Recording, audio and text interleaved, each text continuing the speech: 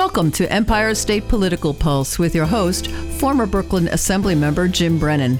Jim delves deep into the dynamic world of Empire State politics, offering with his guests a seasoned perspective on the latest political developments, key issues, and the ever-evolving landscape of New York's political arena. So sit back, relax, and enjoy. Hello, this is Jim Brennan, your host for Empire State Political Pulse, and our topic today is an important court decision by New York's highest court, the State Court of Appeals, that requires the congressional districts in New York to be redistricted again in 2024, even after the tortured 2022 process. The outcomes of this redistricting for the House elections in New York may have major national political consequences because the Republican Party in the House won a 5-seat majority in the House in 2022, and 4 of those seats were flipped from Democrat to Republican in New York alone. All 4 of the switches occurred in 4 suburban congressional districts that surround New York City. Who wins these seats in 2024 in New York could hold the key to which party controls the House of Representatives in the next cycle. Joining me today are 2 knowledgeable and distinguished guests, Assemblymember Charles Lavine, Democrat of Nassau County, chair of the Judiciary Committee in the State Assembly, formerly chair of the Election Law Committee, and entering his 20th year in the Assembly. I got that right, Chuck? You certainly do, Jim. Okay.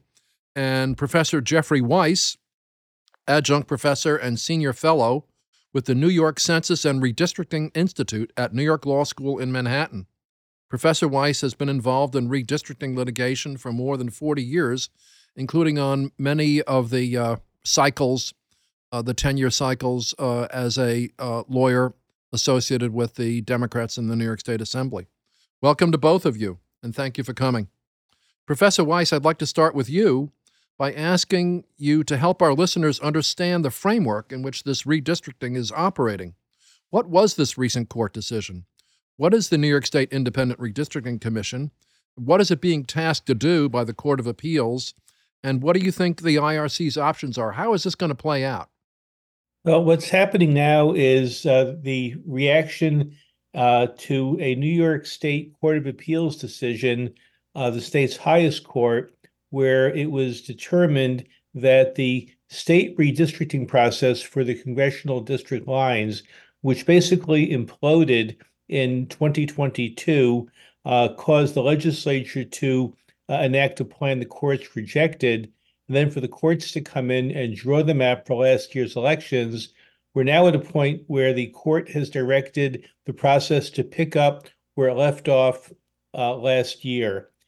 Just to back up a little bit on history, in 2014, the state's voters approved a constitutional amendment that created a new redistricting process. That's the redrawing of state legislative, assembly and senate, and congressional district lines once every 10 years after the census is taken to reflect proper one person, one vote, fair representation. So in 2014, the voters approved an amendment that took the power away from simply having the Senate and the Assembly draw the lines themselves, pursuant to the governor's approval, and instead created 2 new things. The first was something called the Independent Redistricting Commission, and the second, rules and criteria for the commission to follow. The commission is basically a creature of the state legislature. It's called independent.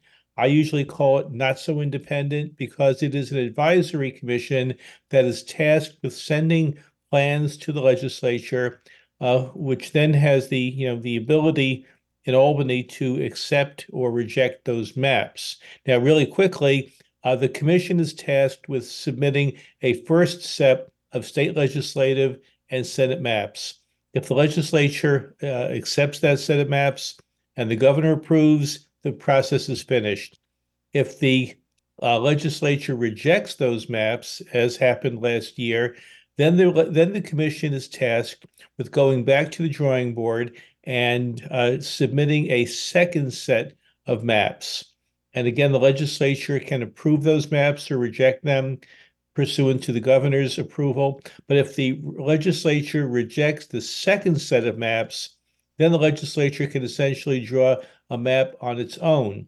What happened last year was that after the legislature rejected the first set of maps, the commission, which is divided, there are 10 members, 5 Democrats, 5 Republicans, they couldn't agree, and the commission fell apart. It basically imploded. So the legislature, looking at the Constitution, which gives the legislature final authority to enact these maps, picked up where the commission left off and created a map of its own. Later, right after the governor signed the bill with the maps, the Republicans went to court and challenged the congressional and district lines. And the courts held last year that because the commission failed to submit a second set of maps to the legislature, and because there was very little time left to have a new map in place for the 2022 elections, that the court took it upon itself to draw the map. So the court appointed a special master. The map was drawn. It was used in last year's elections. As you mentioned in your earlier, Republicans did very well in the map that was drawn last year. And now we're at a point where several plaintiffs identified as Democrats went to court and successfully argued that the process needs to pick up where it left off, that the commission needs to regroup, submit a second congressional map to the legislature, and let the legislature act and take it from there. So that's essentially the history of what's going on. At this point, the commission has regrouped. They actually met last week to take up a few administrative matters, and the court has given the commission until February 28th to submit a second congressional map to the legislature. Now, it's interesting to point out that the New York State Board of Elections has already announced that February 27th will be the first state to circulate petitions for the June primary. And the court did suggest, it hinted, well, the commission should speed up its process a little bit because time is urgent, but these things haven't happened yet. My view is for an orderly primary to take place, a final map needs to be approved by the legislature and governor sometime by mid-February at the latest. That's not much time. So we're in a fast track now where we're going to hear soon from the commission. When will it meet? What will it do? Can it agree on a new map? Will it fall apart again? And then once that all happens, what will the legislature do? So that's really in a nutshell where we are based on what's happened. Thank you, Professor. That's a very clear summary. Assemblymember Lavine, what do you think went wrong in 2022? What could have been done better? How could the outcome have been possibly different? And then we'll get on to the current politics in relation to where you are in Nassau County right now.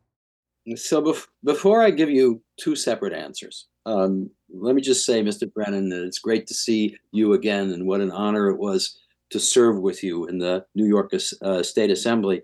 And Professor Wice, always great, my old friend as well, to see you. And I'm very proud of the work you do at one of New York's great law schools, New York Law School. So these are the two answers. I'll give you an answer as a politician. And this should be taken with a grain of salt, as along with anything a politician says. But I would say, looking at this from one perspective, that the legislature's enterprise in adopting the lines that were set aside must have been pretty good, because even though it was set aside by a court under the leadership of Janet DiFiore, the Court of Appeals, now reconstituted, has essentially said we didn't do so badly. But let me, for the second answer, as an elected representative who happens to be a politician, I think what we engaged in New York was very similar to the process in terms of redistricting that was engaged in many of the states, because it's not just New York.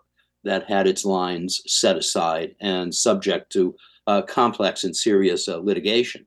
But I do believe that there was a hyper-partisan effort to make sure that in the Democratic states and the blue states, we remained blue, and in the red states, and now we're talking primarily about the states of the old Confederacy. Yes, there was Georgia, Texas, etc. And even more grotesque effort Yeah. to make sure that voting rights were not equal.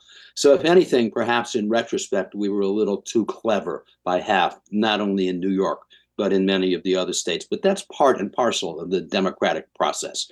Now we will go back to work.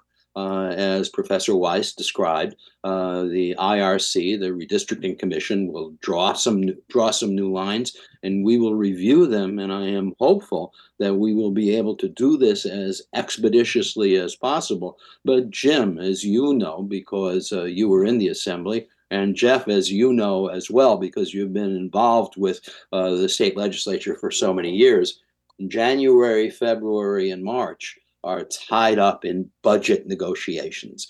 So hopefully we will be able to find the time, and I'm sure we will, to review the IRC's recommendations and take the steps necessary to make sure that we have adequate and fair lines in place for the upcoming federal elections.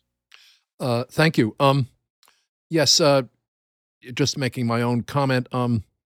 That process 2 years ago, there was one congressional district. It was actually the one in which I am next to, which where the legislature tied Park Slope, a super liberal, super blue, 99% Democratic area, to Staten Island, in the hopes of unseating Nicole Malliotakis. It was kind of over the top, blatantly hyperpartisan and connecting communities that historically had very little to do with each other. And it was sort of a throw the gauntlet down at the Court of Appeals in terms of maybe some of the other districts, the modifications, could be argued one way or the other, whether they were fair or unfair. But this one really stuck out. And it certainly gave the Court of Appeals pause in relation to dealing with what the lines of legislature had done. But look, Assemblymember Lavine, you are in the 13th Assembly District in the 3rd Congressional District in Nassau County, the George Santos District. Thank goodness he is gone. But now you are right in the middle of a special election featuring the former incumbent Tom Suozzi and a Republican legislator named Mazi Phillip. Do you have any insight into what is happening there right now? What's your take on how this may play out? The special election is February 13th, just a few weeks away. A lot of money is going to be spent on this campaign. Suozzi is on the air, and if anything, in my opinion, has a structural advantage because he has served as our congressional representative. His name is very, very well known. And he has a true base of support. Now, Mazi Phillip, who I have met, who happens to be a very pleasant person, is sort of a blank slate in terms of political philosophy. No one quite knows where she stands on any of the pertinent issues. She is, however, quite personable. But Suozzi got the nomination or the authorization to run about a week before she was designated. And he put that time to very good use. So I suspect that Suozzi has the advantage. And in some ways, the race may be very much his to lose at this point. And yet, Northeast Nassau County is not such and North Queens is not necessarily so democratically encamped as it once was. And Mozzie is from Great Neck, and their Great Neck, which at one point was the liberal bastion of politics in Nassau County, no longer has that status. And it is a toss-up there. And Mozzie did quite well when she ran for the Nassau County legislature in that neighborhood. Now, the district also includes a lot of other communities, communities in which Mr. Suozzi is very well known and has done quite well in the past, including my own hometown of Glen Cove. And Tom was literally my neighbor for many, many years, living about 150 to 200 feet away from me.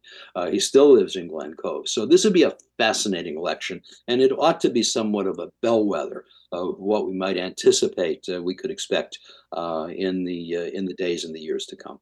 Yeah, I agree with you that this what the result of this election is could be a harbinger of where New York State is going, especially the suburban districts that surround the city, your district, the southern Long Island district, as well as the upstate Hudson Valley districts. In our remaining time, I want to put to you the sort of question I posed in an article I wrote about this subject, just published just a few weeks ago or a week or two ago, which is, should the IRC and the legislature just leave the lines alone and not risk any court throwing out anything that might be construed to be any changed for a partisan advantage or anything like that? Just let it play out and then let the Democrats fight it out on the existing lines? Do you agree with this, or do you think they should just play it safe on the lines and just fight it out in the election and don't risk any kind of chaos with the courts throwing it out again? Chuck, what's your take on that question? I anticipate there will be litigation, no matter whether action is taken to redraw the lines or no action is taken to redraw the lines. My strong suspicion is that there will be some modification of the lines, and we will just have to play this out. We have to play out the hand that's been dealt us. But I do believe we have to factor into consideration that there will be time-consuming litigation following whatever steps we take. Professor Wice, what's your take on that question? Should the IRC and the legislature just leave these lines alone or make maybe minimal adjustments? Is there something that could be adjusted in these lines without getting into whether a danger of a partisan gerrymander, or should the two political parties just fight it out on the existing lines? What's your take on that? It's a great question, and it's the $64 million question. The commission is divided 5 Democrats, 5 Republicans. The Republicans said last week that using the court-drawn map would be a great starting point, and the Democratic chair of the commission didn't disagree. So we have to actually see what the commission's starting point is going to be, whether they're going to work from the court plan. Nothing stops the commission from actually adopting the court-drawn plan.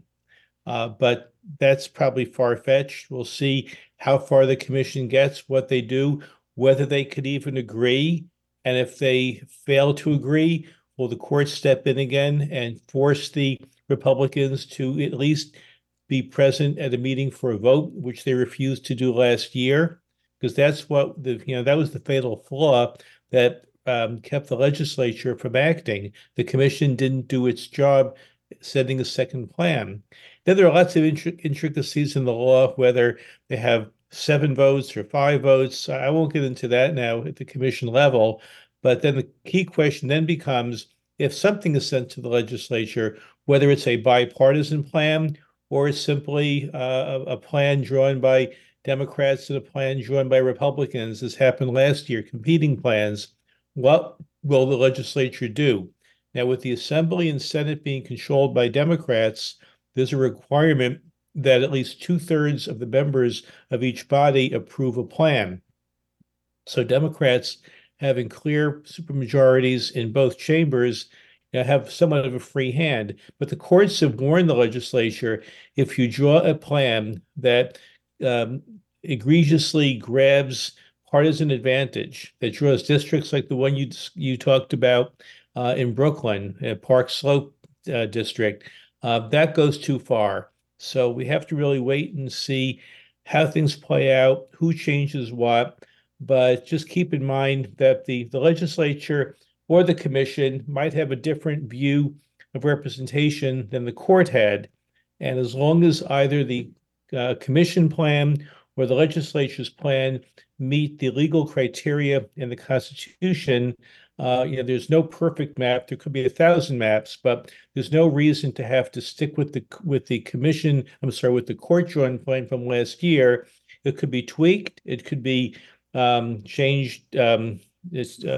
In several areas. The legislature can do what it wants, but the legislature knows that if this ends up back in court, then what can happen is simply the court saying, we gave you a chance, you blew it. Now we're going to put another court plan or the same court plan back into place. And what good does that do the Democrats, given the national scenario of the fight for control of Congress later this year? If I could just follow up, Professor Wice, with a question I posed in something I sent you the other day, are there minority opportunity modifications that relate to the Voting Rights Act, allow or authorization for minority rights? Are there any minority opportunity modifications that could pass muster in the suburban districts that surround the city? Well, the court-drawn plan last year essentially maintained the same minority districts that were in the plan enacted 10 years ago. We have 2 or 3 districts in Brooklyn, one in the Bronx, one in Manhattan. Those are districts that are essentially electing the minority community's preferred candidates. People like Yvette Clarke, Adriano Espiat, Greg Meeks, and those districts were all retained in the court-drawn plan last year. They were effective districts. They were performing districts. Now, what could happen to them is that they could be reshaped a bit, but they can't be eliminated. And New York doesn't have the kind of population demographic to create additional districts that might be required under the Voting Rights Act. Those are pretty much, I'll say, maxed out. But they need to be retained so as to not violate the Voting Rights Act, and I doubt that would happen. Okay. Assemblymember Lavine, do you have any final thoughts on how this process is going to play out? Yes. You but do? You have to promise. Okay. You won't tell anyone that you know a politician who actually reads books. But I see a few on your shelf in back of you. Quite a few. One of my favorite books is by C.J. Sansome, and it's Winter in Madrid. It's about the Spanish Civil War. Mm-hmm. And there's a passage in this book where a pro-Franco fascist is speaking with an Englishman. And the fascist is trying to impress on the Englishman that the English Parliament must take certain steps that will help the fascist cause. And the Englishman shrugs his shoulders and says, it's a parliament. We're a democracy. Democracies are messy and unpredictable. And I think that as problematic as that may be to some, democracy is certainly the best form of government that we have available. And we will all just have to use our very best efforts to make sure that the democratic ends are met here. Thank you. Professor Wice, any final thoughts? Well, we have to expect the unexpected. And as the Grateful Dead song lyric goes, what a long, strange trip it's been. It's not over yet. Thank you very much. Thank you, both of you, for your knowledge, your humor, and your understanding of the intricacies of politics and law and redistricting. Thank you. Thank you. Thanks for listening to Empire State Political Pulse with Jim Brennan. We hope you found it interesting as well as informative. Check out Jim's blog, Jim Brennan's commentaries for more in-depth New York political coverage. You can also find Jim on X at Jim Brennan NY. See you next time.